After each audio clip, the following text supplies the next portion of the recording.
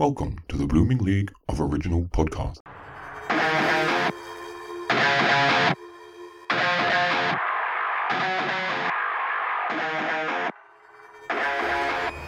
G'day and welcome to an extra doubly Disney-fied edition of Thrush and Treasure, the Torture Chamber musical comedy podcast that wished upon a star, but all we got was an Instagram full of Gaston selfies. And speaking of full of gas, I'm Aaron.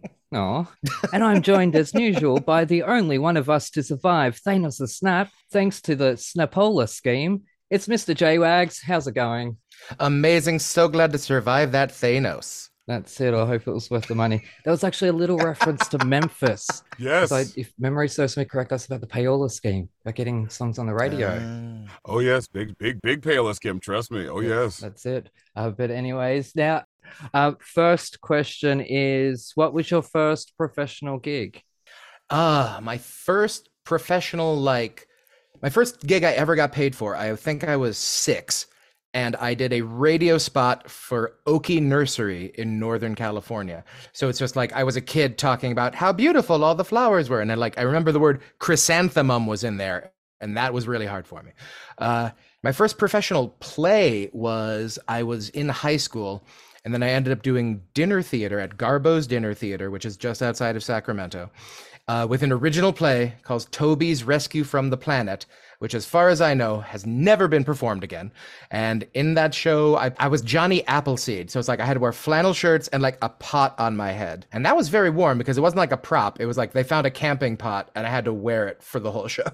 So that was so exciting. And then my first equity production was Moonlight and Magnolias at the Boar's Head Theater in Lansing, Michigan. It's about the making of Gone with the Wind. And what would be in your ultimate rock star rider? The thing in my Rockstar Rider was I would just basically want to make sure that there was food that I could eat because I have dietary restrictions. So I would just make sure that there was a meal there and it was a meal that I didn't have to worry about eating it, because there is nothing worse than eating right before a show and then having your stomach go, oh, you can't be here right now, but you have to be. Or who would be in your top 5 bands? That's rough because I listen to so many. The one who I've been listening to a lot recently is Rush, the Canadian power trio. That's been my number one. INXS, surprisingly, is still in heavy rotation for me. They're a big part of my childhood. Let's see, I've been listening to a lot of Atmosphere recently. That's a Minnesota-based rap duo who I do enjoy. And then when I was a teenager, it was probably the Violent Femmes and the Smashing Pumpkins were the ones who got me into that sort of thing. That's Billy Corgan, or is that? Yep, Billy Corgan. Okay, yeah, oh wow, I got that from The Simpsons, from that episode where he's like Billy Corgan, Smashing Pumpkins. Homer Simpson, smiling politely. Okay, now where is the most distant land visited? I think I know this one. I mean, I've been to Australia, so that's pretty far. The middle of Australia. Yeah, I've been to Ayers Rock and Alice Springs. Uluru, as we traditionally call it. That's what we're calling. Yeah. But yes, I've been out to the middle. We actually did the train ride that basically is the Priscilla train ride, but they were driving all the way out there. So it's I understand that movie better than I would have.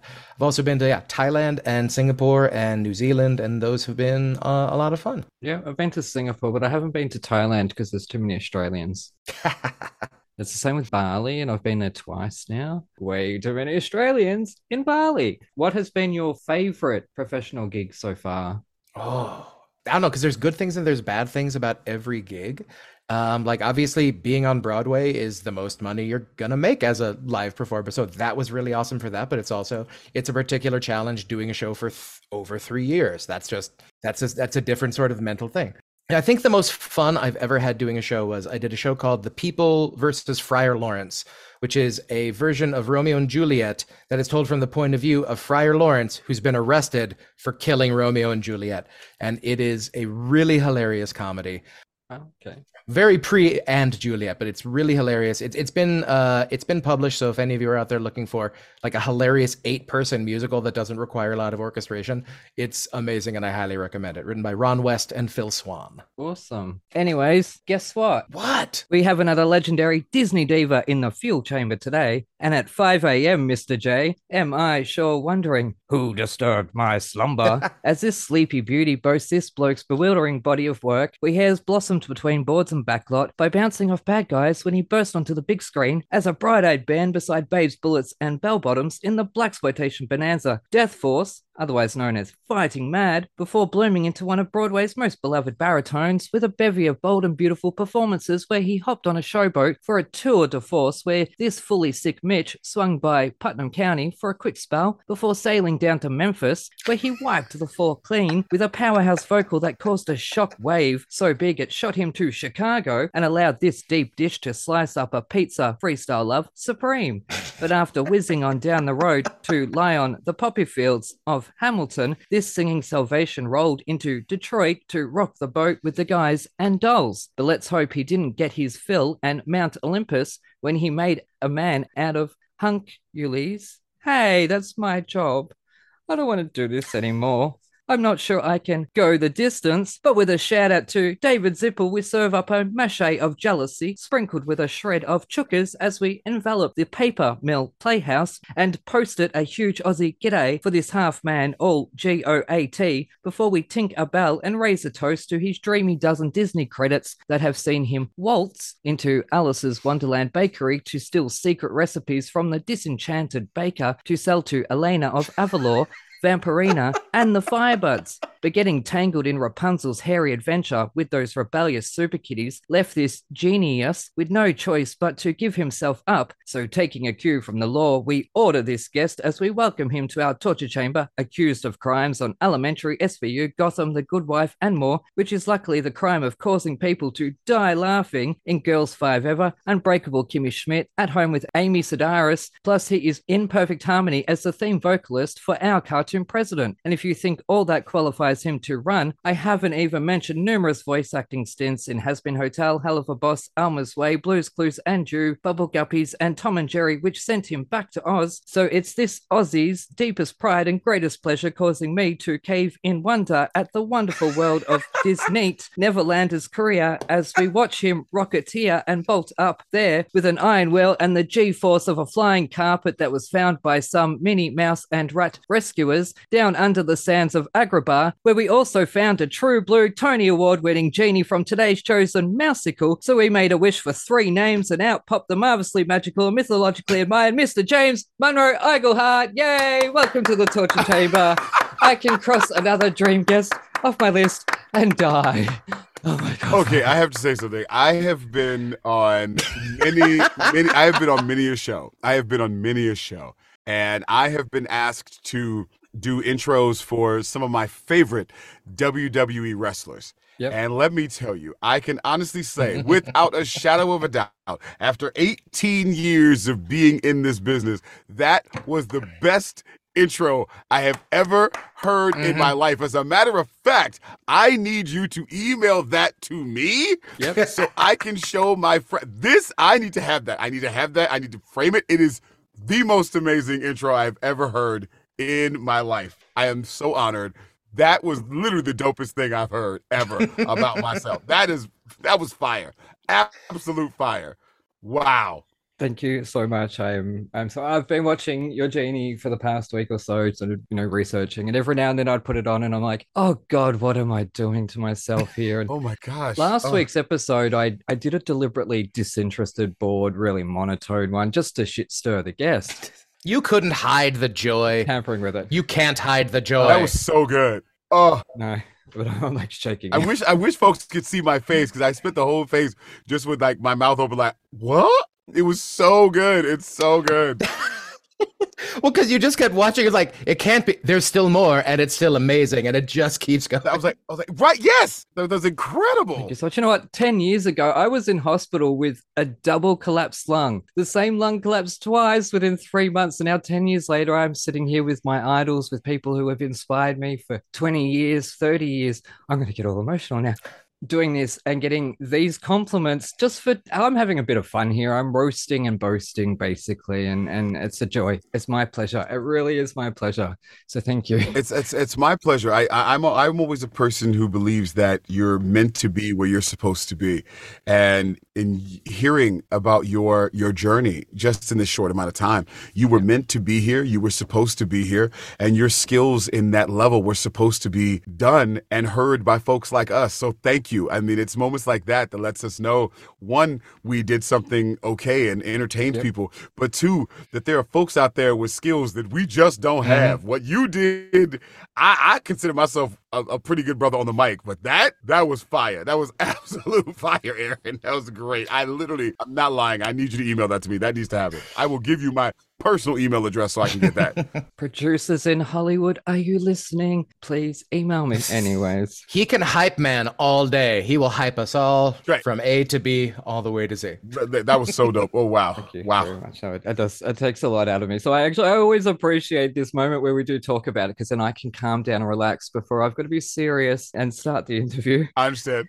Because, yes, you have just opened with Hercules. Yay! Yes. Correctly called Huncules, although technically it's Heracles. Oh, technically it is Heracles. We always laugh about that joke. It's a fun moment of, if you're a Greek mythology fan, there's always those people out there who are, I'm a huge Disney fan. I've been a Disney fan since I was 9 years old. And, whenever Disney takes a story, they Disneyfy it. And I think that's cool. So you can have different versions of the story. And also, you really don't want your family coming to see a story about a god who has gone to Earth, slept with a bunch of women, and then to get out of it, named his son after his wife, who then puts the boy through all kinds of terrible trials. So it's better if it's Hercules and not Heracles, because then the villain is not Hades, it's Hera. And in this day and age, having a really mad wife villain doesn't really look good for us right now. Yeah. So I think what Disney did was great, and I love our version. Yep, awesome. Now, how is the weather in ancient Greece? Has the response been good? The weather in ancient Greece is hot as I don't know what. The weather in New Jersey is cold as But whenever we get on stage, the paper mill is very warm. And we learned that yesterday when we were doing our show. We did a matinee. We were like, wow, it's really hot today. But in Greece, it's very hot and it's awesome. And our cast is fantastic. Bradley Gibson, who plays Hercules, is a fantastic, wonderful Hercules. He was also a former Simba from Lion King. Then we have Izzy Makala, who was also a former Jasmine in Aladdin. And she is also playing Meg. And then we have our amazing muses. I mean, just incredible ladies. And then we have Schuler, who plays Hades. So we have an incredible, amazing cast of people. And Schuler also is known for a Disney show. He played Kerchak in Tarzan. So we have a lot of Disney repeat family members coming back for this production. And he was also Frankenstein's monster in the Van Helsing movie. Yes, he was. Which I will always remember because he sang all of his lines. He also was Frankenstein in Young Frankenstein on Broadway as well. Yeah, and West End. Yes, with that's right. Our friend of the show, past guest, Hadley Fraser. But speaking of past guests, David Zippel, obviously the lyricist of Hercules. Yes. Now, I would like you two gentlemen to join me on a campaign that I've mentioned on Twitter a couple of times.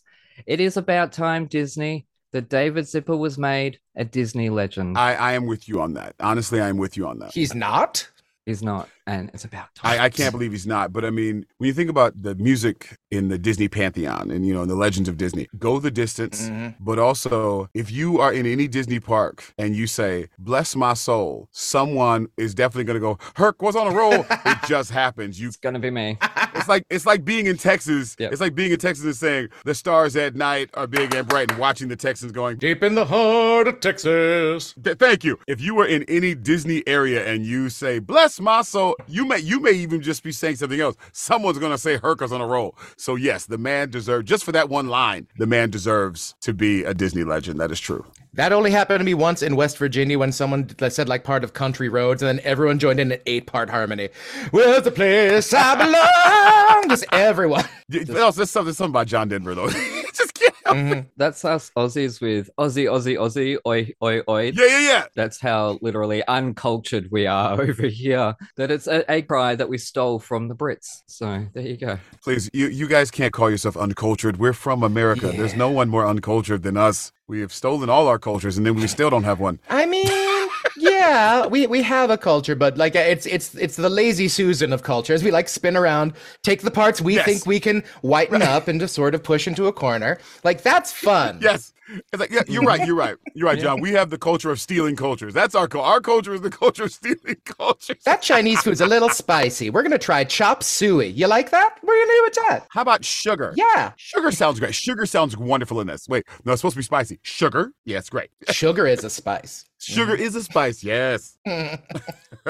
Anyways, all right, before we get off track, because last recording we were actually going for 2 hours and 15 minutes with the guest. So we're not going to do that to you, James. So we just went way off track the whole time. So we're going to move on to the metal now. Now, what would be in your craziest, most over-the-top rockstar rider if you could put just anything on there? If I had the craziest thing that I would ask for, if I could, I can't do it all the time, but if I can have the best suite in the house, that's what I like. Because I have a big family, and wherever I go, my family comes. So I need the largest room in the hotel because, my wife is tall, I'm tall, I got, 5 kids, and now they have kids. I need the biggest room in the house because we take up a lot of room. So if I have to say something crazy, I'm like, for myself, I'm like, yeah, I'm good. But I'm like, no, I need the biggest room. Why? I'm like, because everybody's coming. My mama's coming, the whole world's coming. That's probably the biggest rock star thing I'd probably say. Yeah. Nice. Is your family still in Northern California? Or, I mean, obviously your family probably lives with you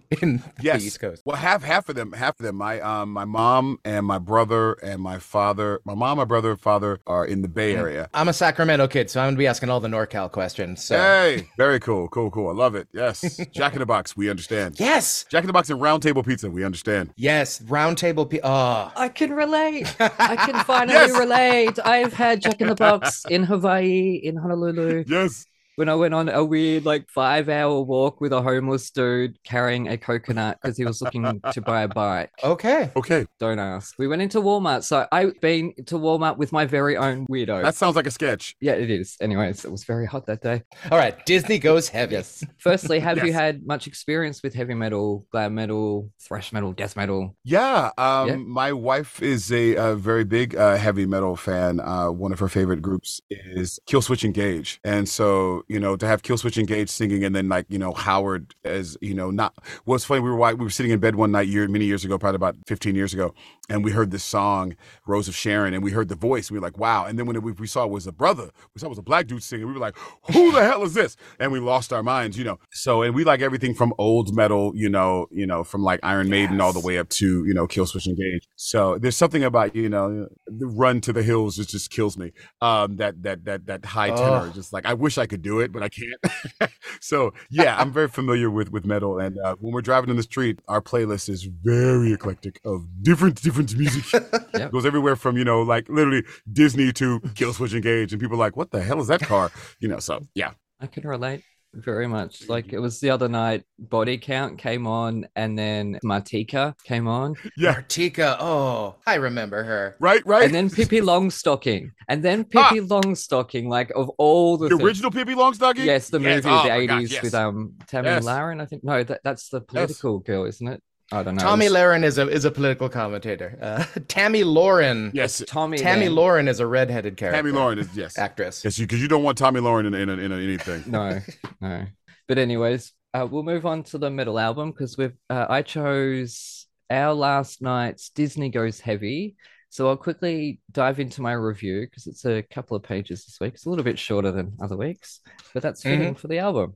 Whilst exploring the wonderful world of Spotify, I took a chance on an unknown band because I've got no strings attached, given I've never heard them or of them. Plus, I am still relatively new to metal, despite being Clockwork Oranged for the past 2 years. Anyway, I clicked begin on their recent album of Disney tunes, Gone Metal, hoping really only one thing. Please don't ruin these classics. And as the overture led us under the sea, 33 seconds of, dipping our toes, I suddenly felt myself wanting more.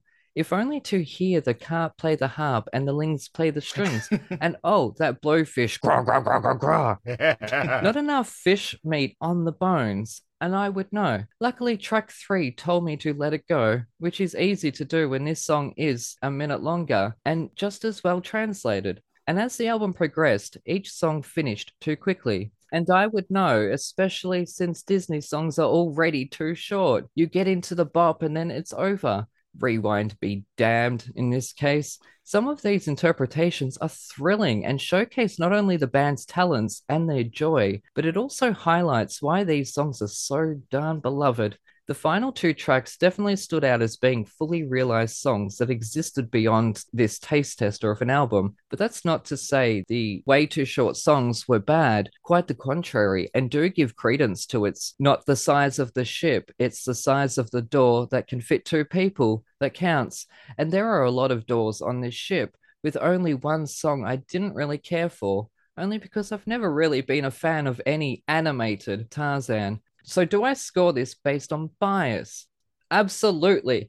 And given my love of Disney, trust and believe, if it sucked at all, I would be the first to say 4 stars. And it loses a star because I need more. I need more of these songs. Some of these interpretations were brilliant. And even if they were, pretty much just the original song darkened up, they worked so well that when it was over, like I just put the album on repeat, listened to it over and over and over and over again for hours because it was such a joy, and it didn't feel repetitious because there were so many songs on the album there. So anyways, this album felt a little bit to me like, you ever go to like a comic show and the comic has like, this is my thing and I do this thing, and then like that's great for like a 10-minute set, but if you're watching that for an hour, it's like, do you have any other things that might be able to do it? This album to me felt like, hey, we got a joke, and they did the joke 23 consecutive times. And it was great. I'm down. To a point, but I feel like this was largely for like, hey, in a movie where we're going to do this thing, but we're going to do like it crazy style, we're going to do a Disney song, and since this montage only lasts a minute, that's the length of the song. We don't need to finish the rest. I agree with you that the songs I loved, I wanted to hear more of. Halloween Town was the one I thought was the most successful because we got to do like a full arrangement. There was a beginning, a middle, and an end, as opposed to some of the songs felt like, isn't that funny? Stop. And I agree that some of these songs don't need to be 5 minutes long, but someone's like Let It Go. Let It Go is like, it lends itself to metal because it's got that sort of minor key opening. Colors of the Wind, like I loved the orchestration of it, and it had dynamic. And yeah, You're Welcome popped into 6/8. I love metal in 6/8. It is so much fun. I just feel that I would have been happier with fewer, better songs that lasted a tiny bit longer and had a tiny bit more thought in the orchestration. Yeah, because they got the talent for it. Mm-hmm. I actually agree with both of you. I really enjoyed the album. I thought it was fun. I do definitely want to piggyback on what John said about, I feel like they have the great talent. I love where they went with the whole motif, but I felt it would have been better if they would have taken maybe 7 songs and done full arrangements of them, because I wanted to hear where they went with it. And what I also found interesting, but it seems to me, and it's not just because I know the guy, but it seems like the songs that Lin-Manuel wrote, because they are so lyrically dense, fit better with metal than some of the others. So it's like listening to Beauty and the Beast or Can You Feel the Love Tonight. I got that it was like, the style of metal, but when you got to We Don't Talk About Bruno and Surface Pressure, especially since Surface Pressure was 3 minutes long, I was like, there it is, because Lin packed so much into his lyrics that they could really, really get into it. But also songs like Into the Unknown, where like if you're a metal fan and you want those guys who not only, or those people, I shouldn't say guys, you want those people who actually growl but also can hold long notes, Into the Unknown. I was like, yes, there you go. That worked for me. So I found it interesting that of all the things, Frozen and Encanto worked well as metal tunes, then some, which it just basically says that Alan Menken doesn't lend himself to metal, whereas the Lopez and Miranda lends itself to metal a little bit better. So for me, I thought the album was fun. I thought it was great. I wish that they had compressed it maybe to 7, maybe to 5 to 7 songs and like just gone for it, and instead of just like 30 seconds. Because once you get into it, like once you're like, oh, are you guys gonna change or give me a bridge? Then, like you said, John, they like cut out. But I will say the skill set, and I will say the cojones to decide to do Disney songs as metal. Because like most people were like, oh, it's a joke, it's fun. It also kind of reminded me of when Disney decided to go pop in the 90s, and they had like LL Cool J do The Big Bad Wolf, or they had I forgot the Latin group do I've Got No Strings. I thought this was kind of like in that same realm of like, let's take a different genre and go someplace with it, and these guys did it. But I think it's a great album. I think it was fun. I think they have a lot of talent, but I would have rather had a shorter album with longer songs and them go deeper into it and like really do it, because it would have been fun. I could see them playing at Epcot, You know, Epcot has that Yes. big stage. I could see them totally like ripping a night at Epcot, going crazy, and people would have lost their minds watching it. So, but I thoroughly enjoyed, our last night. Disney Goes Heavy. I thought it was really fun. Yeah.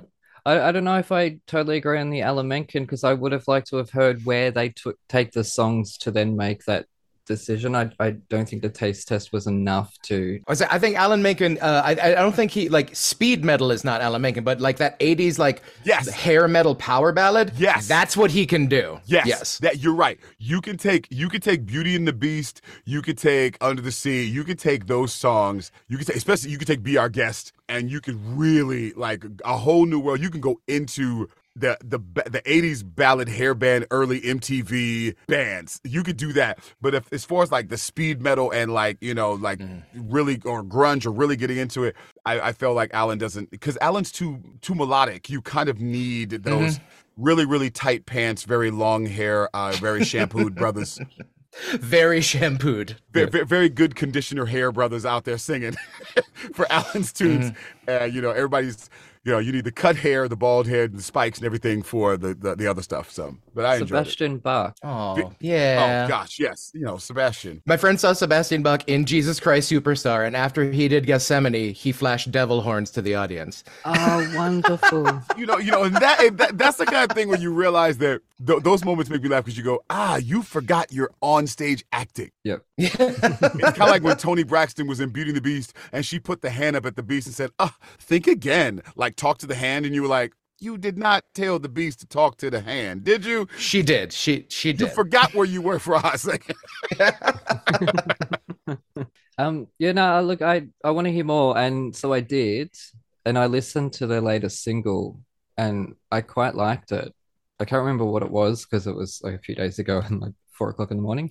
Was it more Disney or just were they doing their own thing? No, it was an original song. And I see. I the first to admit it, if it didn't work with me, if it didn't sit right with me, I would say so. And I quite enjoyed it and would like to explore what they have in terms of their original stuff. That's actually a brilliant move. I didn't think about that because like the fact that they did that lets you know that now that you said that, I didn't realize. I thought this was just a Disney thing, but now that I see that they're like a band, that was actually a brilliant move. Yeah, that was actually a brilliant move at this point in their career too. Because I will definitely send people looking for them. Yep, that's brilliant. That's kind of awesome, actually. I did actually send them an invite, knowing that I was giving them 4 stars. And I'm like, I think they're going to be pretty happy with my review. And you're like, no, well, not this.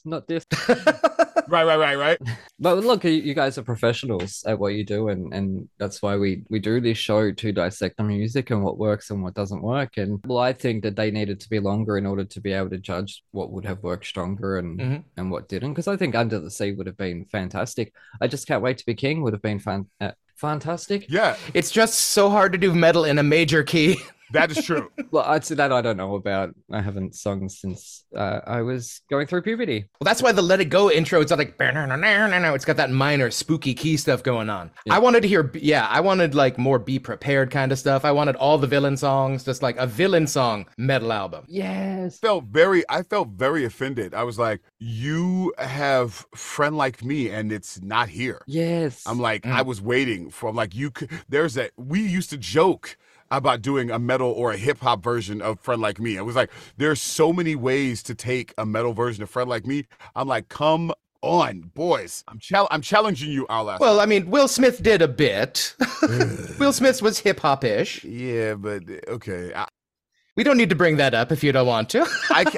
No, it's not that. I can't speak on that because I was the original Genie on Broadway. It would have been fun to see a metal version of Friend Like Me. I think it'd been fun. Hell yeah. And I think that a lot of the songs we do, musicals, there is actually a metal version, like a death metal of Fiddler on the Roof. Not shocked. Actually, no, it's Yidcore. Yidcore, which is Jewish metal. Okay. No joke. Okay. No joke. It's a band called Yidcore. I saw a production of Fiddler in Chicago in the late 90s called The Roof is on Fiddler. Whoa. Yes. It was the original book, word for word, of Fiddler on the Roof. And then they just took 80s songs and put them all into the score instead of the Bach-Harnick score. Oh, no. I'm getting flashbacks. It was like Sabbath Prayer was Living on a Prayer. Sunrise, sunset was tequila, sunrise. Like there was so many. It was so wrong and so right all at the same time. That kind of stuff. And then they got cease and desisted. Of course. But it was amazing while it lasted. Fair enough. That's like when people try to change Sondheim and his people go, no. No, Yeah. we're not doing that. That's why I'm kind of iffy on changing the book now when a revival comes about. In 20 years' time, are you telling me that someone's going to do a production of Sweeney Todd on Broadway and say, no, this isn't good enough for today's audience. We're going to change it. I promised the PR company I wouldn't swear. So pretend I've just said a very long swear word ended with off. How dare you? So that's awful. I can't believe you said that. No. No way in Hades. Like, I think we need to start reevaluating that, because even if something is outdated, okay, sure, it's outdated. We're not looking at it as if it was made today. I don't think we should be, but okay, but that's just me. There's I'm wrong in everything. what we're doing is here. We're not talking about history. We're talking about entertainment. And this Roald Dahl stuff about like changing Charlie and the Chocolate Factory. Roald Dahl himself edited the first few editions because the Oompa Loompas were super racist in the first version, and he wanted to continue to sell books. Yeah. So I'm like, as an American, I'm like, if you own the rights, you can change a thing to make it more available and accessible to a larger audience. Like personally, I would love it if Carousel could come back with a new same score, except for maybe the Clambake song, and with a whole new book, and then be like, great, maybe we can make it not about a man being horrible and then getting forgiven for beating his wife and daughter. Maybe we can switch that up and still get this amazing score. See, I have no idea. I've never seen that. There are many shows like that. But for me, here's the thing. You either do the show, you don't. Also, people have to understand that these shows were written at a certain time. It's like when people go back and judge movies in the 80s. Like right now, my wife and I are watching, we've been watching Night Court, from the TV show Night Court. Oh, yeah. And, there's Harry Anderson and John LeRoquette and, Marsha Warfield, all these amazing actors. And some of the jokes there cannot be done today. But to judge the show by today's standards and say, this show shouldn't be on and this and that, then don't watch them. Because here's the thing. We had to have that to get to here. There had to have those moments for someone to go, oh, by the way, now we see who our audience is. We can't say that. You know what I mean? I don't think if Walt Disney was around today, he would have made the crows the same way in Dumbo. I just don't think so. Unless he just wanted to be like, yeah, it's my last movie and I'm ready to go. I want to go out with a racist sentiment and I want people to know it. Peace. I'm out. Never make another movie again. You know what I mean? So when we go back and we look at these musicals and we say, oh my gosh, this should be changed. You want to go, no, put the musical on and have a discussion about it. Yeah. And say, look how crazy it was back then. Look at the things that we did back then and look how far we've come. Or look and go, wow, look how far we haven't come. We need to really work on this. Because if you go out and put these shows out with this new thing, because it doesn't fit, because it was written at that time in a certain way by certain people with a certain mentality. And when you have people go and fix it, then people don't understand why the show doesn't work now. It just sucks now they messed it up. Well, yeah, you messed it up because you tried to put your sentimentality into this show that had never even meant to have that. So that's just how I feel. As I've said many times, art is already a comment on the time it was being made, using different devices. So a film today, being made today about the 1980s, is a film about today using the 80s as its device. So look at that film through the lens of 2023, but then look at the 80s movies as a comment on the 80s, no matter where they are set, because obviously Back to the Future set all over the joint, isn't it? Well, my favorite new one is there's a new show coming on, and I hope I have no friends in it, and I hope you guys have the biggest success. You have to put those things out there before you say something crazy. Yep. There's a new show coming out, and it's Grease, right? They're going back to Greece. They're going back to do, the T-Birds and the Pink Ladies. And I was like, there was a black dude in the T-Birds. Is this based in 2023? Because if it's based in the 50s, that boy would not be in that gang. There is no way that those boys from the T-Birds would have a black dude in their gang. Matter of fact, they would have beat that boy up and called him all kinds of names. When I saw the Pink Ladies walk out and there was an Asian girl in there, I was like, time out. Time out. I'm like, what is this? First of all, we could talk about this. We can't go this because that's a whole different thing. Grease is flawed anyway. This, hi, I'm a good girl who gets good grades, but no. Let's turn me into a smoking slut, and that's how we're gonna end the movie. I'm like, no. You say that like it's a bad thing for one thing, but don't forget Danny does the opposite. Everyone forgets Danny does the opposite. Yes, but Danny does the opposite, and then what happens? Danny goes and decides, oh my gosh, I need to date this girl and get myself together. But the minute she walks out in a tight pair of leather jeans, all of a sudden he goes, forget that. I'm going back to being a complete ass, and I'm going to put this leather jacket on. He could have stayed and said, no, don't change yourself for me. I'd like to change so we can be positive together. That was the ending I did of Grease. And when I did in college, that was it. The director gave us a new page to end the show, and we're like, okay, I guess this is the Grease we're doing. It's just funny. It's like when I saw this new show, I was like, guys, why are you trying to put this new rainbow colored glasses view on that time? That's not how it was. One thing we can all agree about the 50s is that it was a great time for all the collaboration between the races at all times. Yeah, completely. I mean, there was no more time for a rainbow coalition like the 1950s. Something happened in the 60s that messed it all up. But wow. So I just think that when you look at these shows or look at these movies or look at these Disney films, you got to look at them from where they are, which is funny because it transfers back to what we were talking about, looking at the heavy metal album. That someone can go back and take these songs and put something on it. For anybody to look at the album and go, oh my God, how can they do that? You're like, no, look, they're just singing the song. You can't comment on the songs. They're just singing what was written, and these guys put their heavy metal thing on. You can't get mad at it. So it's just very interesting how people, throw their opinions of today on something. Yeah. Well, just to go back onto that, I mean, we were talking a little bit before about how you were saying that it's good that we've updated Hercules so that kids can watch it for Disney. At what point does something not become the story, and is it okay to have a separate adaptation of it? Because clearly you're not doing the Greek Hercules. No, true. We're also not doing the cartoon, because I play Phil. And if you go back and watch the 1997 cartoon of Phil keeps saying like really kind of racy things to anybody that's female. Like Meg looks at Hercules when he's fighting Nessus and goes, is he for real? And Phil goes, yeah, and I'm for real too, sweet cheeks. And I'm like, you can't say that in a cartoon now. You can't. Parents will lose their mind. So we changed Phil so he's more about training the kid and not chasing the tail. You know what I mean?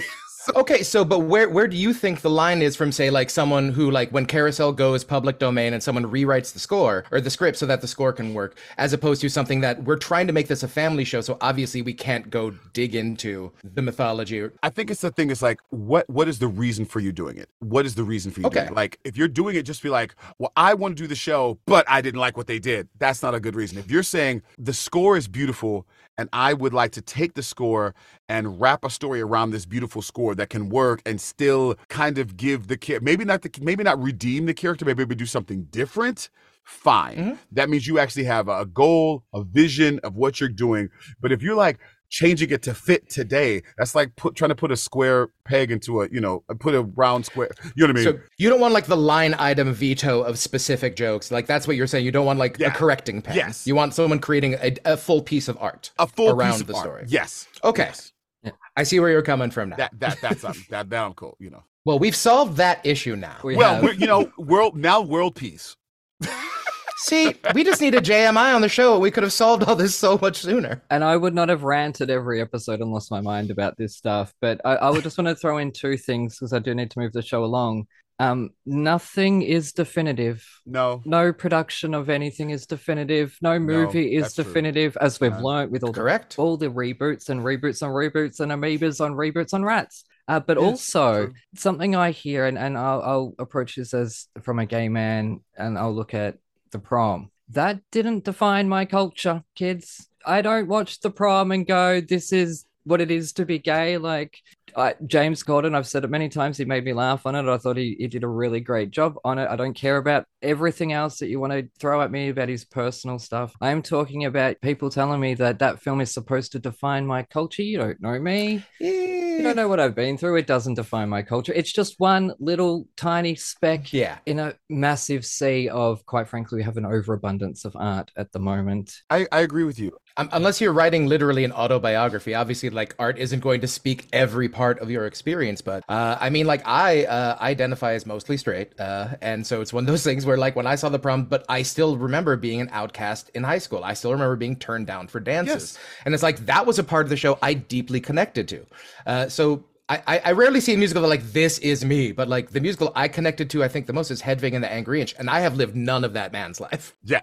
What's funny is when I see things like The Color Purple or The Wiz or all of the other, black shows, I'm like, those are wonderful moments in our history. Those are wonderful moments in snippets of the African American experience, but they do not encompass the African American experience. So you can't say this one movie is the definitive moment to define black people or to define gay people. You're like, well, if that's the case, that's pretty shallow. If this one, if you say if you saying Prom defines gay culture, the LGBTQ plus culture, you're like, damn, really? Yeah, we've done a lot more than that. I know. It drives me nuts. But I'm now considered a boomer, so they're not going to listen to me, are they? Ugh. Well, the great part is there's always someone who wants to put a stamp on something. And whenever you put a stamp on something, you've completely missed the point. And also, you don't realize that the next generation may not feel that that's the stamp. We're going through that now.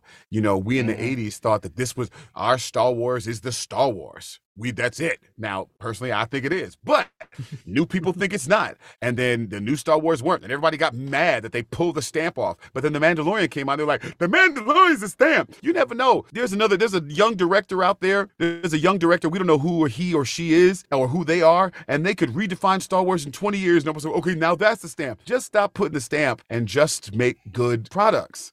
Just make good products, and whoever likes it, likes it. Whoever identifies with it, identifies with it. Stop trying to say this is the definitive, because there never will be the definitive. As long as people keep loving it, someone's going to want to add something to it. Well, and if you consider something definitive, then you get, I think, one of the problems we had with the new trilogy was that, like, we're going to do those films, but with new people. It's like, no, tell me a new story. Like, I'm okay with that, but tell me a new... Tell me news. And I think that's the interesting thing about musicals, because films can have sequels. And we've learned from Love Never Dies that maybe musicals shouldn't. What are you talking about, sir? That musical made perfect sense.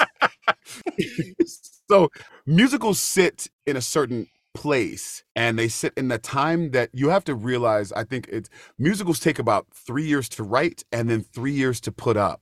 So by the time they get there, this is 6 years of an opinion of time put together. So they are not the definitive of whatever time they are playing in. They are coming from that 6 years of being put together. So you have to look at those musicals for that moment.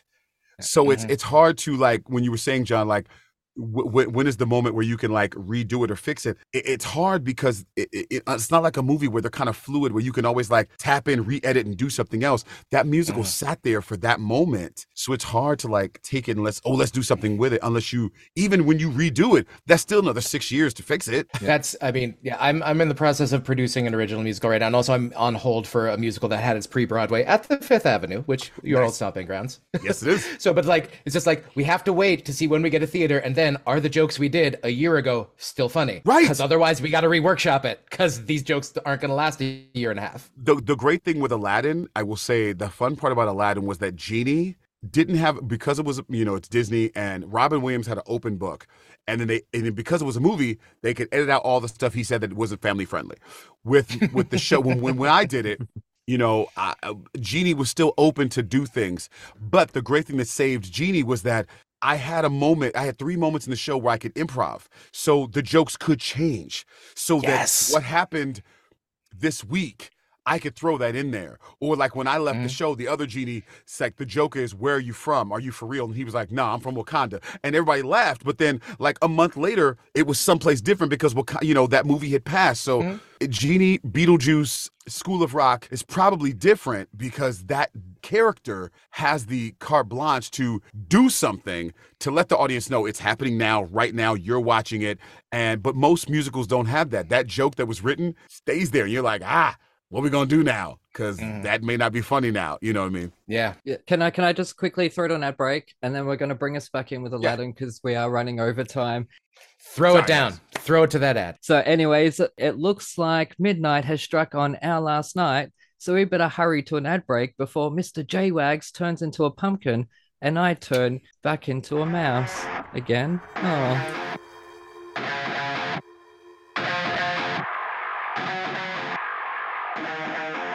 G'day, listeners. Aaron here. We thought we better send a spy to Broadway to check out the shows for us. So here for today's review is our Broadway spy, Spencer. This week we're reviewing Hamilton. What can I say about Hamilton that hasn't already been said? It's a show that has changed the theater community. The first time I saw the show, it was 2016. My parents and I flew into New York City, and we had tickets in the mezzanine for Hamilton. I was transported to the world of Alexander Hamilton by the incredible material by Lin-Manuel Miranda and the incredible designs of David Corns, Paul Tazwell, and Howell Binkley, with direction by Tommy Kail, choreography by Andy Blankenbuehler, and orchestrations and arrangements by Alex Lacamoire. Now, this show is something that, as a theater kid, just changed everything for me. You know, it's one of the reasons that I'm here living in New York City now. And revisiting this show post-pandemic, this new cast was reinvigorated by their time in the rehearsal studio with the original members of the creative team. You tend to run into that danger with long-running shows that they can grow tired and lose energy. And post-pandemic, this show didn't have that. Now, is this show for tourists or purists? This show is for everyone. It's truly a magical piece of theater that everyone should revisit again and again, whether it's on Disney Plus or in person at the Richard Rodgers Theater.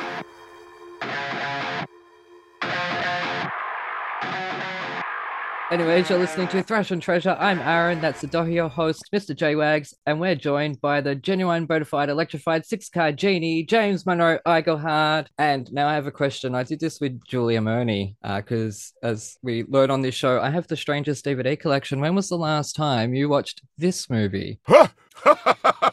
Okay. That's the reaction I'm looking for. Yes. The last time I watched Beyond the Valley of Dolls was probably about a year and a half ago. Oh, wonderful. Because a friend of mine made a joke. It was a twofold joke about Roger Ebert being, loved watching, at the movies with Siskel and Ebert. And I said, oh my gosh, I think it's funny that a critic only wrote one movie. They're like, he didn't write a movie. I'm like, yes, he did. He wrote a movie. My father was in it. My father, played the black boxer in Beyond the Valley of the Dolls. Oh. Yeah, okay. So that's why he brought that's my pops. So I went back and watched it and just kind of went, there's a movie for its time. There's a movie for its time. Mm-hmm. I resent that.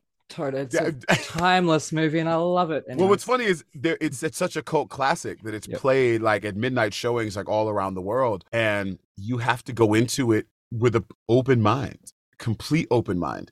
I mean, the way they handle black people, the way they handle gay people, the way they handle women, the way they handle older white men, the way they handle all that. But the great thing about that film is because it's satire, people seem to leave it alone. It's like we're okay with satire from the 70s and 60s, but satire today can't satirize what we, we're too sensitive about it. You can satirize them, but don't satirize us now. But I watched it about a year and a half ago and just howled laughing hysterically because what makes me laugh the most, Aaron, is something you wouldn't even think about. My father, when he was upset with me, the voice he uses when he's driving the car and he hits the other brother, that is the voice I would hear when I would get in trouble. Oh, wow. So there's a moment in the film. So I'm always triggered. I'm always triggered by that movie. Sorry. Oh shit, I didn't mean to trigger you. No. There's a moment in the movie where he says, "Move your ass, boy, or I will move it for you." And I was like, whoo! I'm getting a flashback from elementary school. I never even thought about that. Yeah, like that voice is the voice that he would use. Like if I was like down the street when I should have been home an hour ago and I hear James Monroe and I'm like, huh, Jesus. So when I watch the film, I just start laughing. I'm like, that's what my pop sounds like when I was a kid. Oh, wonderful. Now, also, a surprise find that I found on the internet is a very bad copy of the fighting movie that you were in as a 2-year-old, making your debut, standing there playing a little white guitar. Yes, Absolutely adorable. And then you got kidnapped by Filipino gangsters. I did. No. There was lots of decapitation. I sent you a link, Joe Ags, to this. Oh yeah, tons of decapitations in the film. Oh yeah, great. Love the film. Yeah. You know, it's still one of my favorites. It's my father's last movie. Yep. And it was that he did this film because he wanted to do, when he was in Hollywood, he was a very, large, buff black dude. He was a beautiful man, and they wanted him to be a gangster, and that's not my pops. My Yep. pops didn't want to do a movie where he was a gangster. He didn't even, if you watch the film, there is the most corny moment. Now we have side boob, we have killings, Yep. we have decapitations. Well, decapitations. They were pretty... Decapitations Yeah. with a Pretty samurai bad. sword. But my father refused to use the word MF because he didn't want his son to see him say that. Aw. So when the Japanese soldier asks my father, "What happened to you?"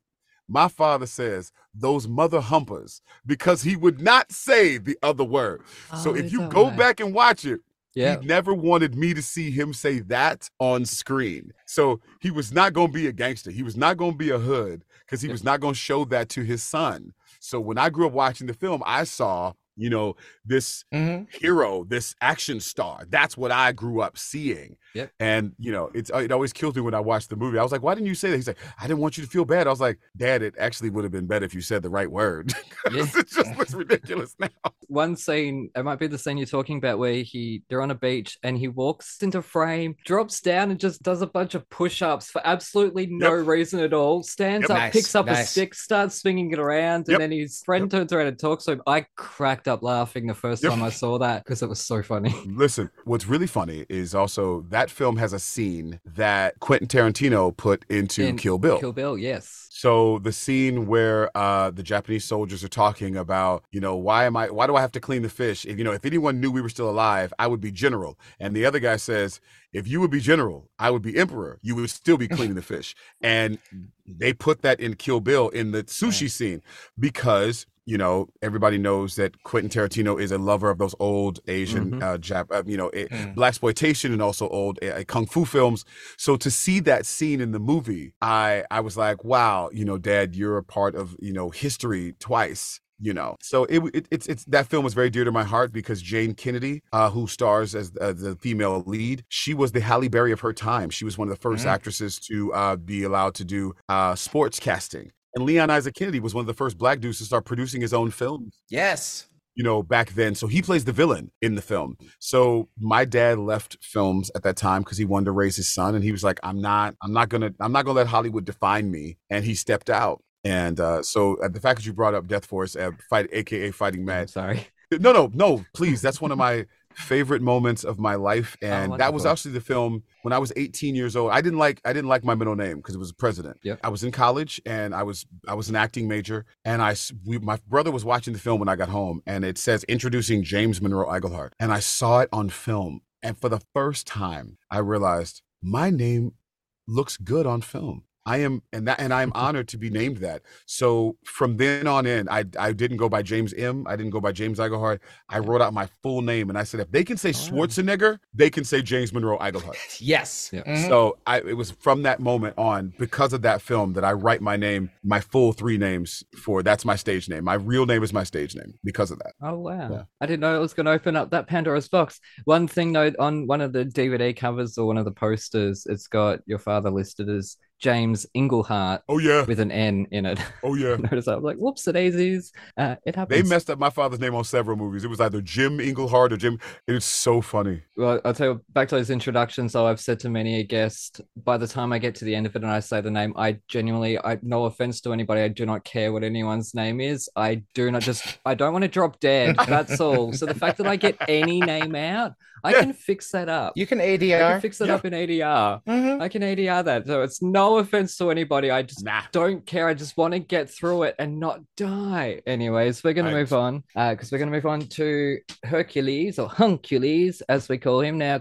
Quickly, it's 100 years of Disney this year, and there's been 61 animated movies. So if you had to quarantine with any Disney villain, but not Hades or Jafar because I am mean, who would you most like to be stuck with for 2 weeks? Ooh. So you can't play favorites. Sorry. No, please. It would probably. What's funny is I was thinking many villains, but the first one that comes to mind is Dr. Facilier from Princess and the Frog, and not just because you have it, Okay. just because there's some magic, there's some coolness, there's some give a brother a pound moment we could have. I'd watch him. I would never let him stand behind me because I know he'd probably stick me in the back with a knife. But I figured I could probably kick it with him, or honestly, just because I tempt fate because she's gorgeous. I'd kick it with Maleficent.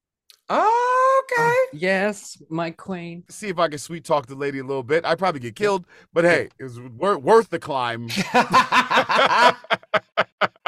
Dr. Facilier, I agree with because he has some hot fashion and I would love some tips. So, yes, definitely. Yeah, I mean, the brothers are always looking That's good. it. So See, I'm like, Ursula doesn't seem to be able to do stuff to you unless you agree with it. So I'm just like, that just seems like a cocktail buddy I would not mind hanging out with Ursula. the first thing, John, I thought about Ursula, my problem is underwater. Yeah. Underwater for a long time. Yeah, okay. It's drowning. Yeah.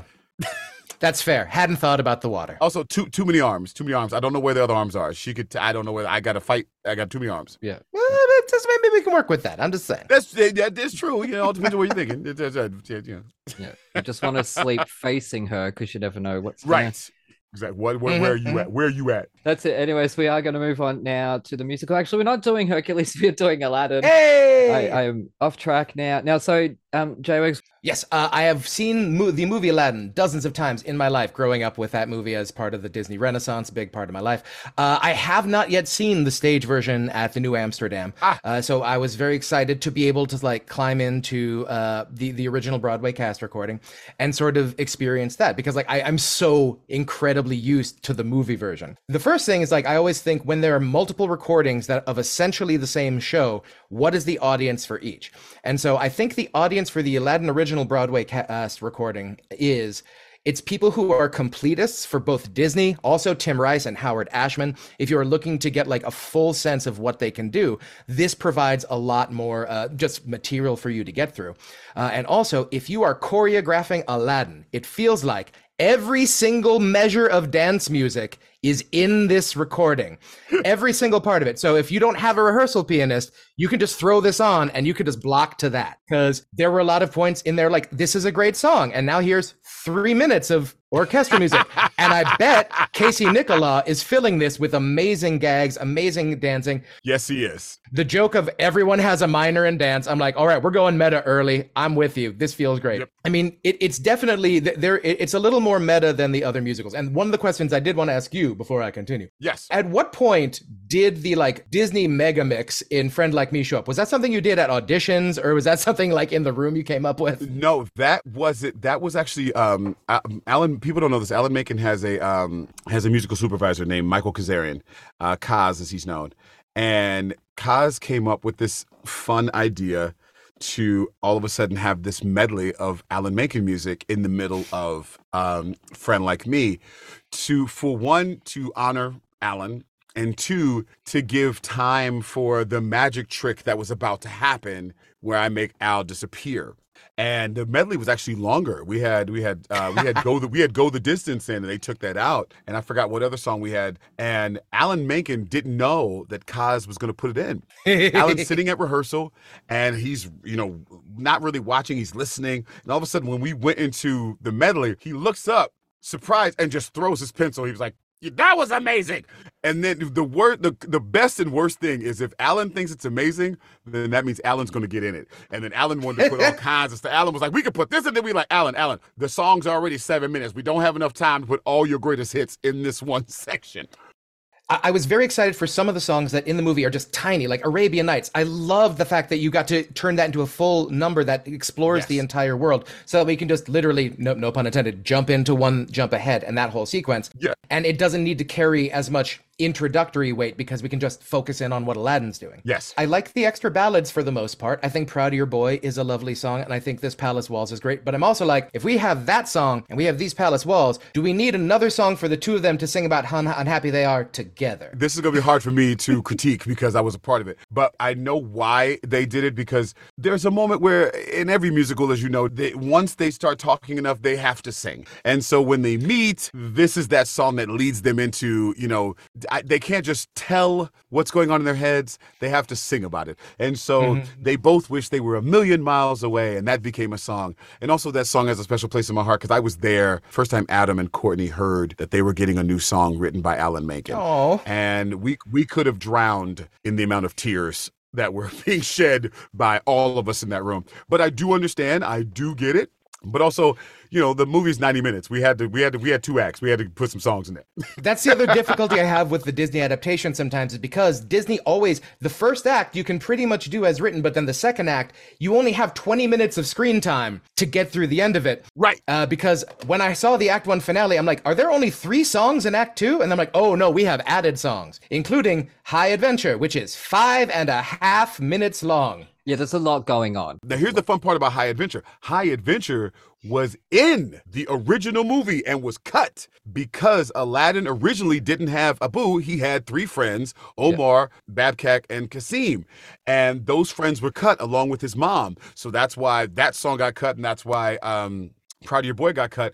And so Alan, when they came to Alan and said, we want to do a musical, Alan pulled out, he tells the story all the time, he pulled out this dusty script that said, this is what Howard Ashman originally wanted to do. If we're going to do a musical, let's do the musical Howard wanted to do. And that's where all those other things came from. I really dig it. But one of the things I also notice upon the extended and getting more Ashman lyrics in there is that he has a tendency to make it gets a little newsies at certain points because it's just you're a gold bricker. And it's just you're in Arabia in 0 AD. Listen, see, his idea was that he wanted to do a road movie, like the Bing Crosby, Bob Hope movies. Oh, yes. I heard this. Yeah. That was the original idea for Aladdin. It was supposed to be a road film. Road to Morocco. When Howard passed, it turned into an action romance. So that, all that. So when they realized, how are we going to put this show on stage? We can't do an action romance. It's hard to do action on stage. So they went back to the road idea, which is where all that stuff came from and all those different puns and stuff. And some of those puns came from my dear friend Brian Gonzalez, because he can't help himself. And we would sit back, and I admit some of that's my fault. We would sit back and just do dumb stuff, and we'd say it in case we go, that's funny. And we're like, oh, they're going to kill us. But we're having a good time. I love working with actors who are always trying new stuff in rehearsal. I mean, that's one of my favorite things. You would be an amazing Babkak, sir. Oh, well, thank you. You would have killed that role. My gosh. Just listening to you, I'm assuming you're a tenor. Oh, yeah. Just looking at your features and what you sing, you would have been a Babkak with us, and you probably would have gotten in as much trouble as we did. It's okay. It'll go on the road at some point, at which time, yes, hopefully I'll be old enough to be a Jafar. You could do that too. You'd be great in that too. Oh, that's the role. I always want to be the villain. Oh, it's such a good role. Those are the fun ones. Such a good role. Well, and I loved going back to this. I really loved the new Jafar song in there, the Diamond in the Rough song, adding to the Prince Ali Jafar reprise, which is the only part in the original movie. I'm but he needs to sing more. He's so cool and evil. Yes. But yeah, it just feels like the second act. It feels like the songs stop the action as opposed to in getting the action moving, which in the first act, I feel like the songs are furthering the action and constantly showing new things. But I feel like, especially High Adventure and Somebody's Got Your Back, it's we're in the run out of the show, but let's stop and talk about adventure for a while. Let's stop this prison break and talk about how we feel about this prison break before we leave. I won't disagree, but I will say that's why I want you to see the show. I want you to see the show because actually it does flow. High Adventure does flow the story and go right into the jail, which leads us into Somebody's Got Your Back. So I know on soundtrack, it may sound like it just goes, what are we doing? But trust me, I will say Casey was very meticulous in making sure that the script flowed. And there is a reason why when the boys find out that Aladdin's been taken, 2 of them are afraid to go save him. And one of them goes, guys, we can do this. We have to do high. And that's where all that nuttiness starts. And they realize they're actually very good at High Adventure, but they get so wrapped up being in High Adventure, they get arrested, which is also funny.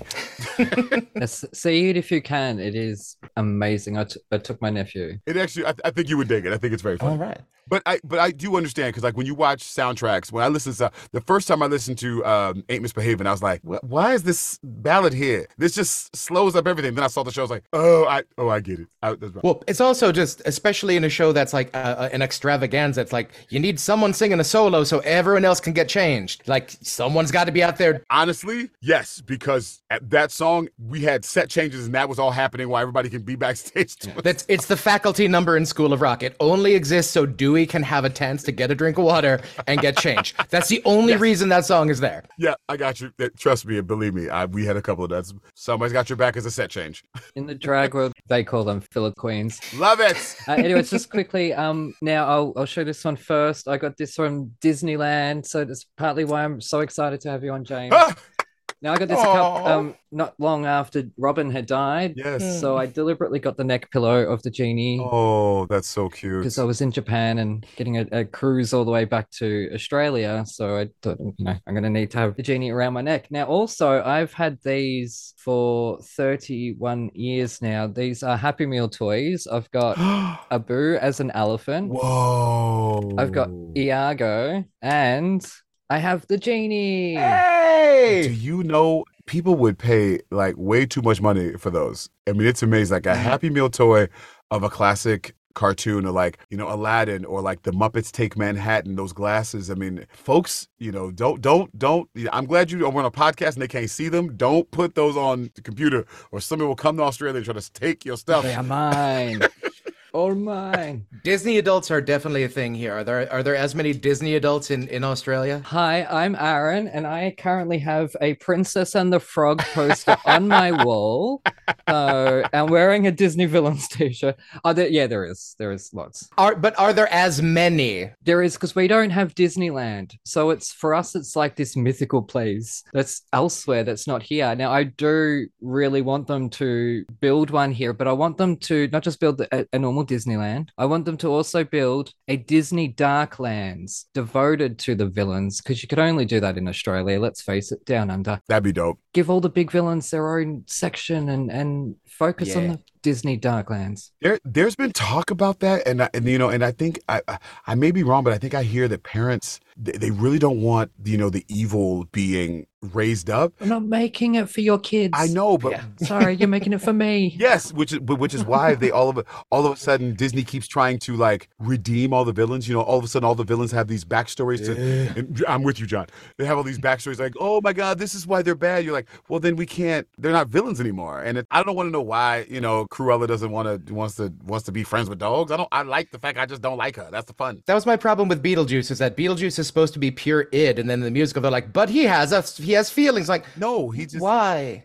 Why can't he just be funny and be the id and let the other characters who have feelings have feelings? It's like, no, he's just upset and he wants to get out, and that's the purpose. I want to get out and I want to take over. That's it. So I feel you. I get it, Since you have, you were mentioning so much about the Disney family, and you obviously have much more Disney family, like sort of in the paper mill right now. Would you say, having done so many other different shows, is there a Disney style of acting? Because I find some actors feel like, yes, this is sort of like the way I do Disney. This is the way I would do Sondheim.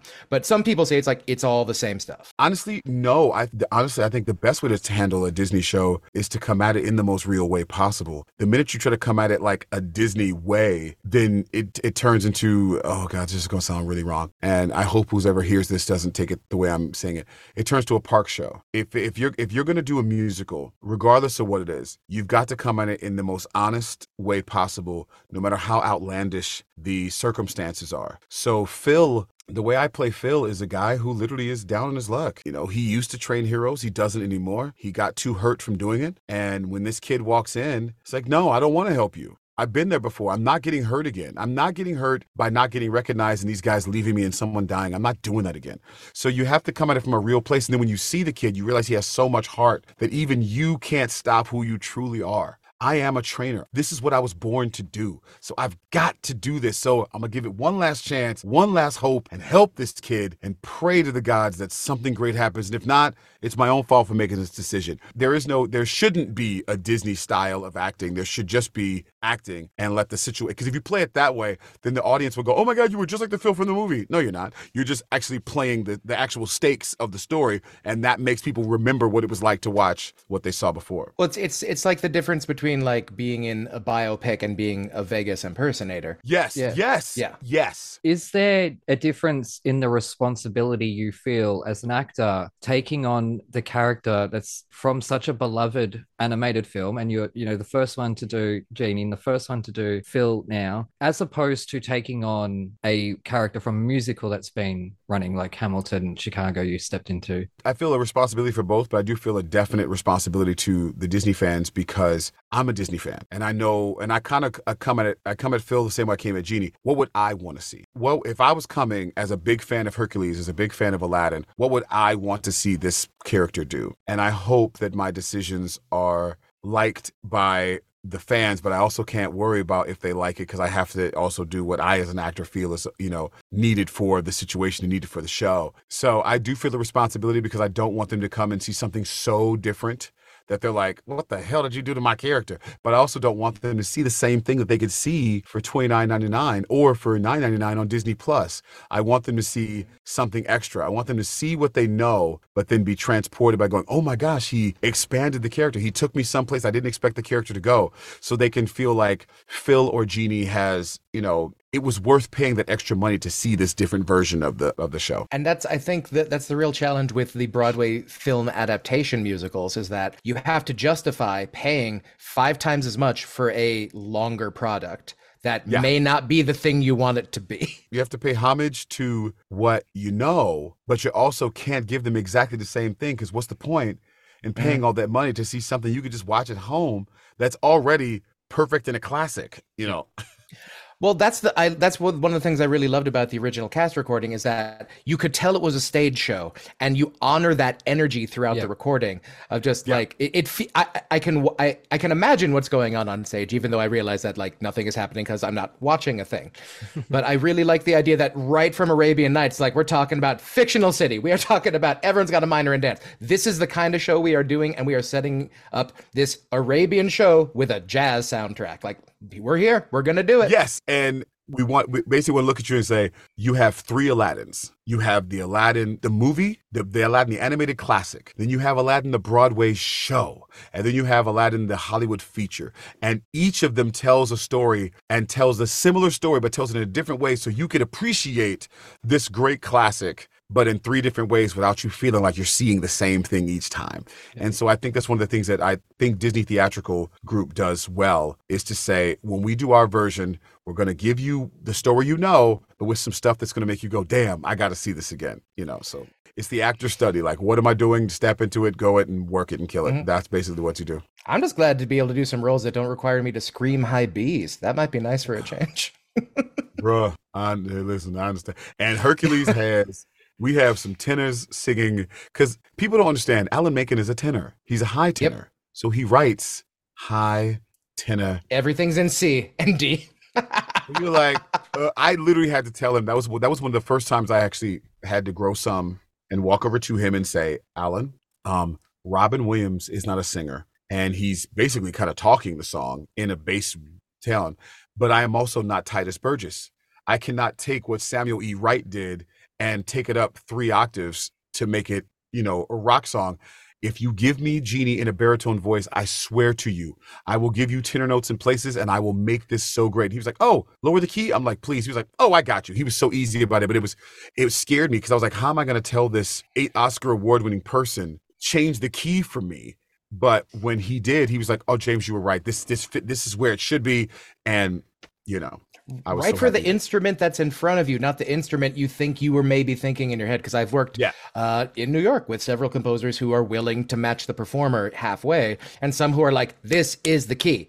Do the key I wrote, because that's the perfect key. And you're like, yes, well, then you need to get the perfect actor to sing this, because I'm not going to give you what you want. You're just going to be frustrated. Now, I know what that's like, going up to somebody like Alan Menken, not himself, obviously, and having to grow a pair. Yeah. To say something, and for me it's, can you please wear headphones for the recording? The most simplest request. You'd think, no, And I feel so Yeah. patronizing. I feel really rude doing it. And I know I shouldn't, and I do it in the most, casual way. Like, if you can, that'll be cool. If you can't, that's all right. But I'd still like, oh my, I had to grow up hair. Yeah, you gotta need to say what you need for your show. So That's exactly, I learned that pretty quickly. So I am going to jump in and say it seems that Prince Ali needs to go see Ali the barber so we can cut to an ad break.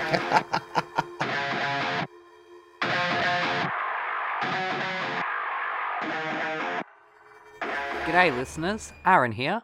While you're topping up your coffees, did you know that you can support our show and go on a fantastically scary adventure at the same time? Go to www.thetonistonTales.com/bookstore to grab your copy of The Toniston Tales, a darkly funny Aussie trilogy about a young boy who rescues injured animals in his spare time and the roller coaster ride he's taken on by a literal fish out of water. Written by me, the village idiot of Thrash and Treasure, you'll come to love Toniston Turnbull and the dozens of wacky characters that he meets along the way. And here is a sneak peek. After barely 3 hours of light sleep, Toniston Turnbull slowly opens his eyes, his body feeling heavier than it ever has before. Not from extra weight, from tiredness and stress. Polly sighs in the shadows behind him, the flame of the nearest barbed wire tiki torch tower having died down, but not out, while Toniston napped. "Are you awake?" Toniston whispers. "Oh, how can I sleep in this place?" Polly moans, turning onto her side and facing Toniston, who stays on his back, imagining obscure animal-esque shapes in the rusted tin roof above them, shadows faintly formed by the nearest dying torches. "We need to work out a way to get out of here," Toniston states the obvious. He whispers despite the fact the nearest shacks to their own are several meters away and the occupants presumably asleep as most prisoners seem to be. "How? There's no fence to squeeze through or even climb," Polly replies, sitting up in bed and then stretching out her sore arms. The hairs stand on end from the slight chill in the air. "I don't know, but I think the whole fighting thing is a distraction." "You mean to distract the other prisoners when new ones arrive?" "No, I think that was just bad timing. Didn't you notice?" Toniston goes on to explain his theory. "That fight happened, everybody gathered around. I didn't see one person who wasn't watching, and then when I vomited, the only gate in this place closed shut." "What are you trying to say?" "I think something happened when everyone's back was turned." "Like what?" whispers Polly, her voice breaking up in fear. "I don't know. That's what we've got to find out." Toniston's brain starts working overtime, but it's strange that nobody seems to want to leave. They seem almost happy. Definitely content. So, when's the next one of those stupid beatdowns? Toniston can't help but think Polly looks tough, almost evil in the shadows as she asks. "I don't know," Toniston begins. But both teenagers are distracted by a crumbling noise in the distance. Hopping out of bed, Toniston joins Polly on her own, equally uncomfortable one, spotting a large, white package hovering close to the cave ceiling, behind it a shadowy figure. The package is lowered down, causing the teenagers themselves to lower as well, hoping not to be spotted by whom or what may be operating this obscure crane. Over a long, slow descent, the package is dropped to the ground. Polly keeps her eyes on it, but Toniston looks up immediately, spotting a large black shadow scurry away to God only knows where. "Come," he whispers, as he quietly hops off her bed, slipping into his docks with bare feet. Polly follows his lead. Careful to keep watch on all directions, the teenagers swiftly sneak over to the white package, their hearts beating an almost tribal jam in perfect harmony, and stopping in their tracks as the sudden realization of what lies before them sinks in. A woman, seemingly in her early 20s, wrapped up in bandages from the neck down. No, not bandages. "Is that spider web?" Polly asks, completely mortified at the prospect. Grab your copy of The Toniston Tales from thetonistonTales.com/bookstore today. Hooroo!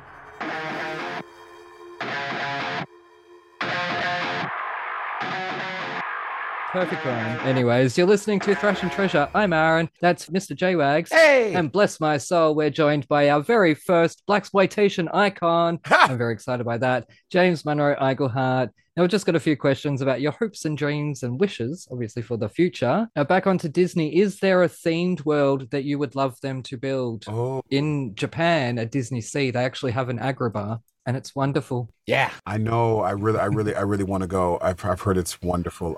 I want to go. It's so good. Oh, it's so Isn't it? good. I want to go. I'm so, they've actually built the one. I always wanted to see Tron. Ooh. Oh, yeah. And so I am so excited by, Tron and the light cycles. I'm looking forward to that. And, honestly, I agree with you. I always wanted a place for the villains. I thought, to see Oogie Boogie, to see Vasilier, to see especially the classic, the queen, to see the queen of, a castle for the queen of Snow White or, Maleficent. I mean, that I think people would, because they have villain knights. They have villain knights at the parks. But a place would be really, really cool just to see what they could get away with, and how fun it could be. But that's what I say. Yep, and it should be in Australia. If you could choose the next great musical Broadway adaptation for you to star in, what is your film and what is your role? Ooh. And you don't have to think logistically. It can be Top Gun the movie or like whatever you wanted on stage. Whatever will make it happen. But what's the movie? What's the role? That's I've never thought about that. That's interesting. Actually, no, that's not true. That is not true. I have thought of it because it's a princess track, but it's a great track. I have been trying to get them to do Nightmare Before Christmas Yes, on please. stage Yes. for years. Yes. And I want it to be in the same slot as The Grinch. And what I mean by that is it starts in September and ends January 5th. Yeah. So it goes all through the fall, all through Christmas, and then boom, January 5th, it's done. And I want to play Oogie Boogie. Yep, which you did recently. Yep. I produced a concert, a virtual concert during the pandemic, and I also got to sing Oogie Boogie for Danny Elfman when he got his Disney D23 Legends Award. Amazing. I think it'd be so much fun to do. I think if directed correctly, you could have the most amazing show.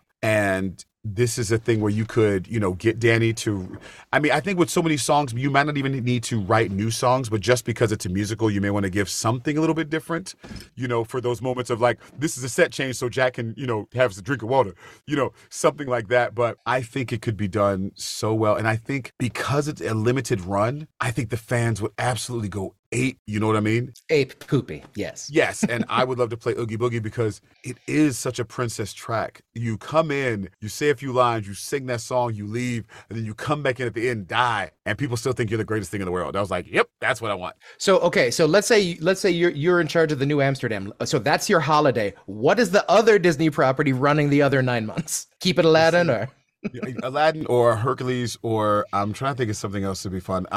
That's a hard one. because Aladdin doesn't feel holiday. It feels a little too warm for the holidays. No, yes. Honey, I It's- Shrunk the Kids. Honey, I Shrunk the Kids. For crying out loud, I want those sets. I want massive sets. That's the thing. That's the thing. There's certain things that I always go, how would you do that in theater form? A lot of drugs. A lot of drugs. Yeah, a lot of drugs. That's how you would do that one. Just back on Nightmare Before Christmas, we had Chris Sarandon on the show.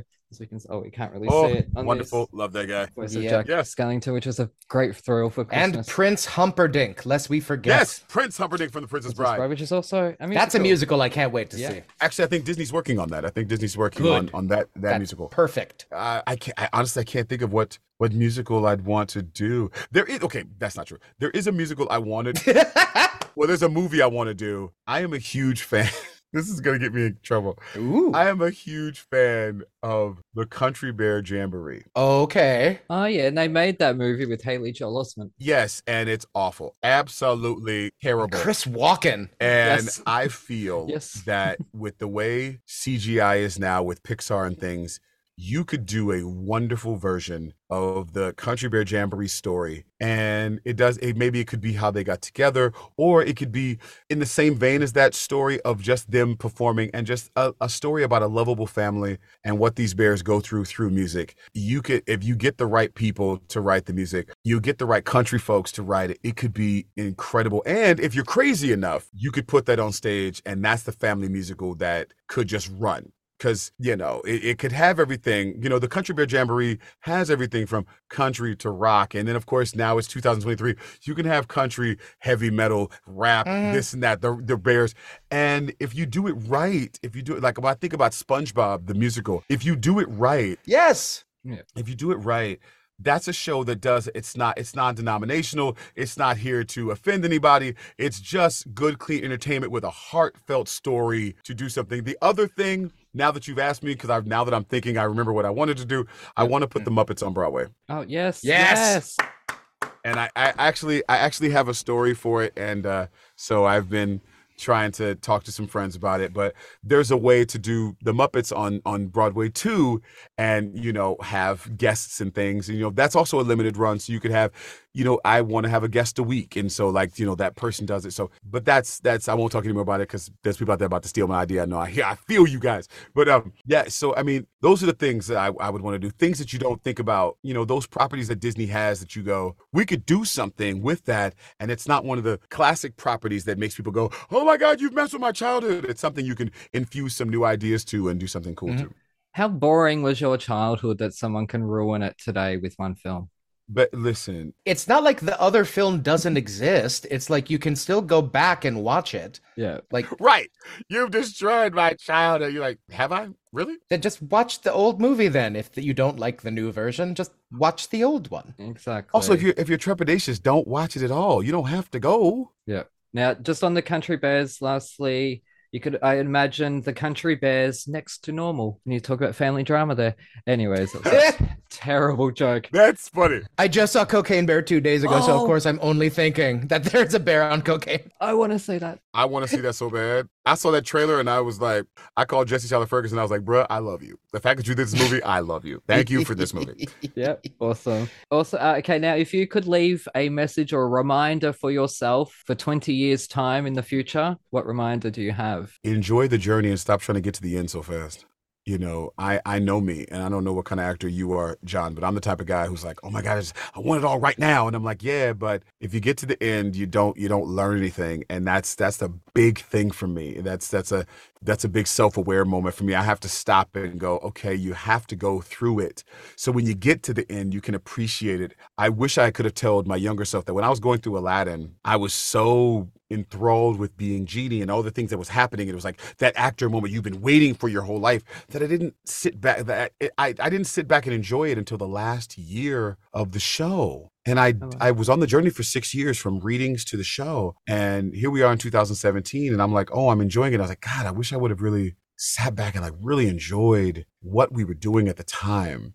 So now I tell myself all the time, like, look, bro, relax, enjoy the journey that you're on. Because when you get to the end, you can look back and go, look at all the stuff we did and appreciate it, not just fly through it so fast. That's lovely. That's it. Now, just back on Hercules, I hear Phil is no longer half goat. No, he's not. And you've also got a show-stopping Act 2 number, I believe. I do. They took the goat out, one, because satyrs as a rule, are a little on the Nasty side. sexual nasty side, great nasty side.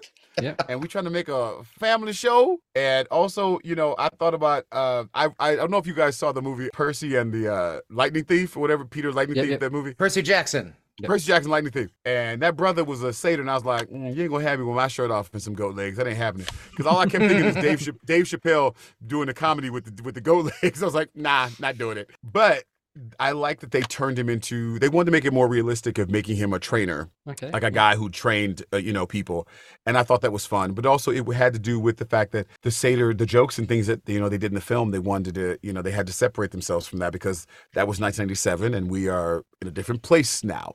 Mm-hmm. So You're not Danny DeVito, so don't do the jokes that worked for Danny DeVito. That too. Sorry, I just want to throw this in. I was 12 years old when Hercules came out, and I saw it at the movies. And quite frankly, I'm not running around in a toga with my shirt off. Now, I will say our Bradley is, but he's also built to do that. Yeah, no one wants to see me. That is what he is. Yes, Yeah. we're okay with that. He is ripped from head to toe. Yes. No notes on that. We're very happy with No, that. that boy, he's in my dressing room. I'm like, You know, I'm straight as they come, and I'm like, that's a pretty boy. That's a pretty man. I ain't gonna lie, that's a pretty man. Your Aladdins and Jasmines are incredibly attractive. Gorgeous. Yeah. Yes. Constantly. Are there no ugly people Constantly. in Agrabah? Well, I guess it's not called Uglabar, is it? So No. We actually we used to make jokes about that. We were like, you got to be pretty to be in this show. yeah, goodness sake. Even if you're round, you got to be pretty. You got to at least be pretty. Well, that was the hilarious thing with School of Rock is that every adult track in that show is a teacher or a parent, but they still cast these beautiful people and then had to go through all this makeup to make them look old. I'm like, we could have just hired some old busted looking teacher people. Nah. No? Okay. That's it. Anyways, if you could name a Broadway theater after any other artist, who would it be and why would it be me? Well, it would definitely be you because Yep. Oh, wonderful. I mean, you are an amazing fan of what we do, and it would be an honor to honor someone who wasn't in the business, but someone who appreciated the business so much that fans can look at it and go, see, even we get to be the names of theaters in New York. Now, technically, I'm kind of a playwright. There you go. Hey. See, okay, I can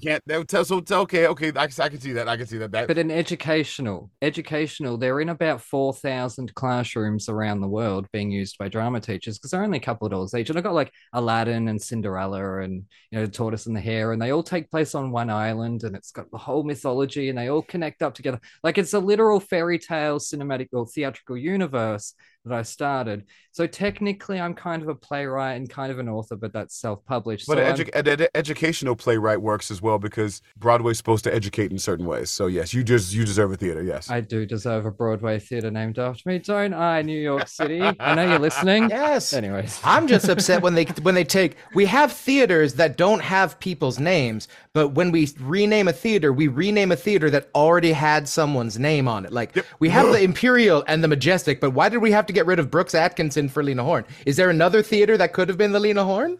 Like that maybe we don't erase Brooks Atkinson? Because I thought that was the point, we'd remember Brooks Atkinson. Maybe that's just me though. No, listen, I agree. I think Lena Horne deserves a theater. Yes. I think she deserves a theater. I think August Wilson deserves a theater. I think they all do. But it's like, well, if the name's already there, take it off. Don't take that name off. Take off the other part. Take off the names like Well, the Majestic. Yeah, like the Majestic. that's just an adjective. Like, okay. Right?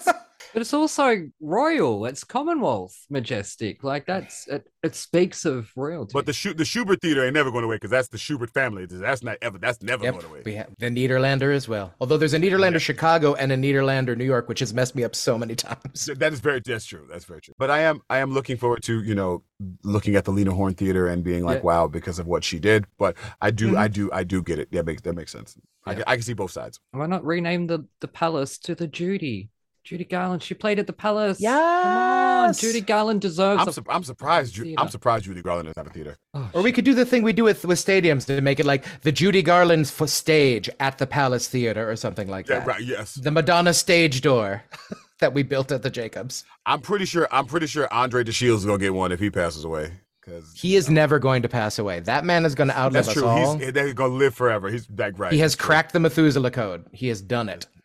So Northern California, A's Giants, Warriors Kings. What you got? A's Warriors. All right. Okay. Not many Kings fans in the world. Don't get me wrong. Still mad at the Warriors for leaving Oakland. I am mad at that. Yeah. I did feel like I felt that was kind of dissed to the town. Mhm. I felt it was dissed to the people who've been fans. Yeah. I felt it was dissed to the folks who've been there with you when you could not win a championship, and then you win one in the Coliseum. Forget what you call it, the arena. It's the Coliseum. Yes. And the fact that you did that, and then once they won a championship, once they won all the championships, then you moved them to San Francisco. Really? Ooh. Really? And then not only that, you made the ticket prices so high that the folks that were there for you when nobody was there for you, when everybody was booing you, and I was a kid when they were advertised Michael Jordan, they would say, come see the Bulls, play the Warriors. Even though it was our town, when we were there for you, you take it to the place where we can't afford the tickets. Nah, I think it's wrong.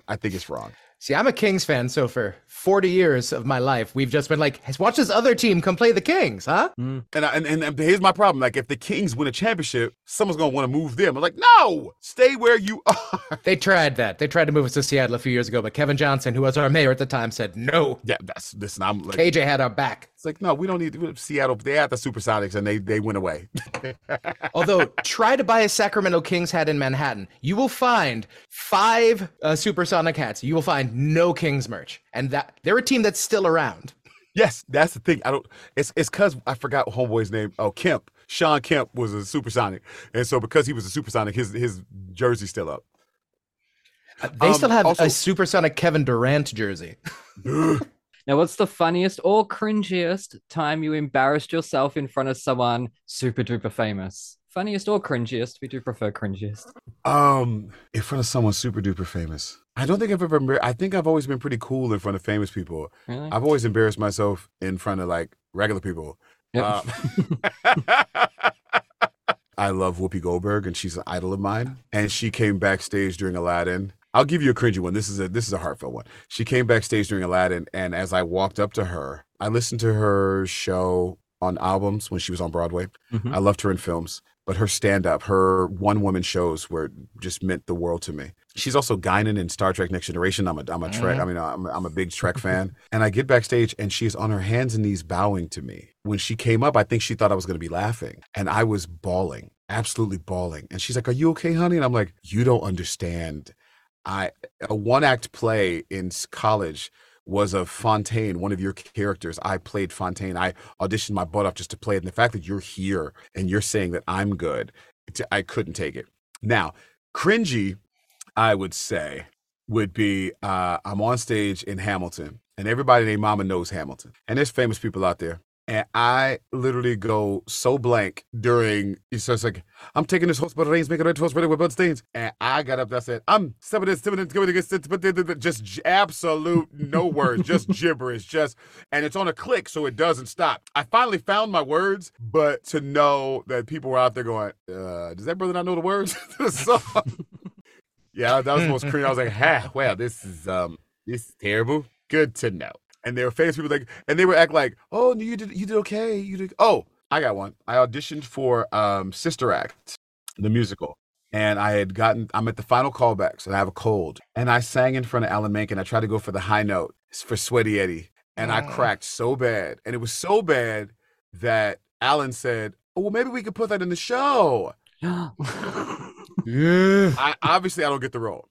I get Genie. And I walk over to Alan and I tell him the story. He goes, "You did that?" And Kaz, Michael Kazarian, his musical director, goes, "Wait a minute," goes into his phone. I did not realize that Kaz takes notes for every audition he has ever been a part of. Goes through his electronic Rolodex and goes back to 2 years in a folder, finds my name and goes, "Sister Act, James Eichelhart. Oh yeah, it says good singer, bad last note." The man had it written down. That's a pro. That is a professional right there. So if you have ever auditioned for Michael Kazarian, he's got the notes to your audition.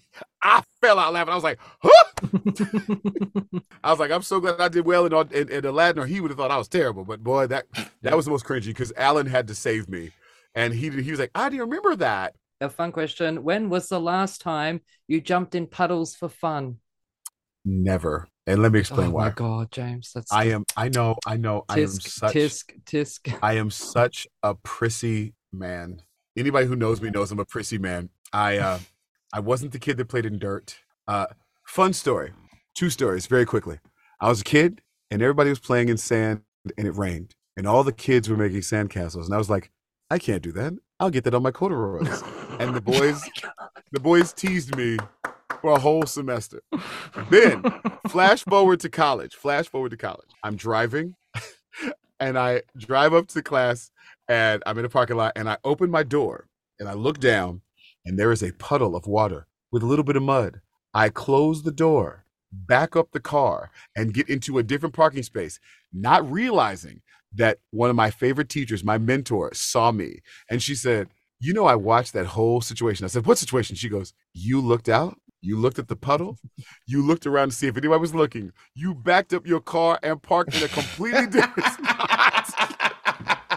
I am so bad.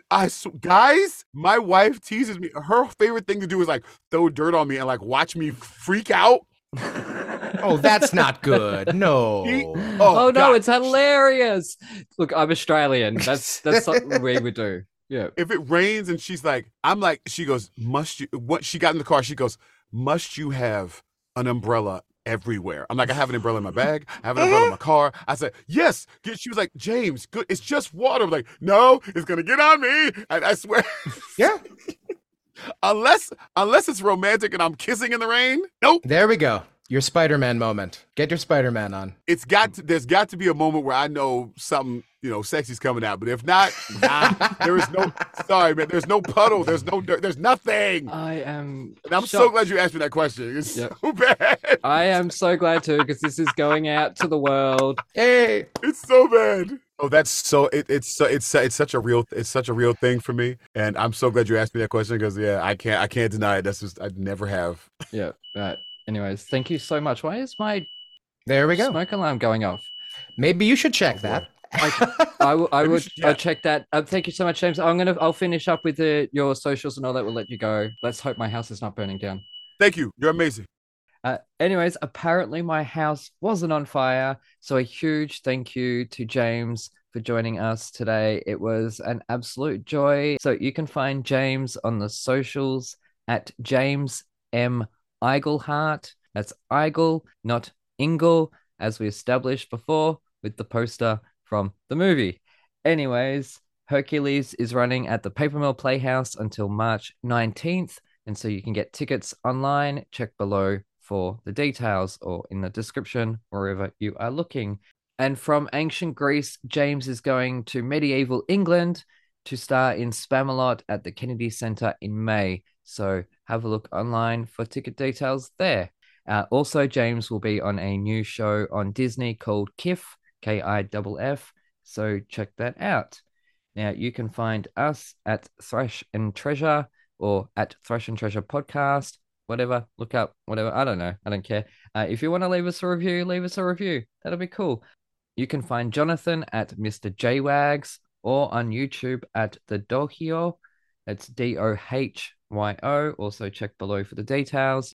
Oh, make sure to buy the Toniston tales, of course, because I wrote them and it'll help keep this show going because this all costs a lot of money to keep this show online. Anyways, also a huge thanks to David and Kelly for your respective help. What an amazing episode that ended up being. I am so flabbergasted. And also, Disney, it is about time you make David Zippel a Disney legend. We're going to keep on your back about it. Anyways, that's it from us. You take care. Thanks for listening. And we shall see you next time. You're the man, man. Thank you so much, brother. Cool. Talk to you guys soon. Have a great day. You too. Bye.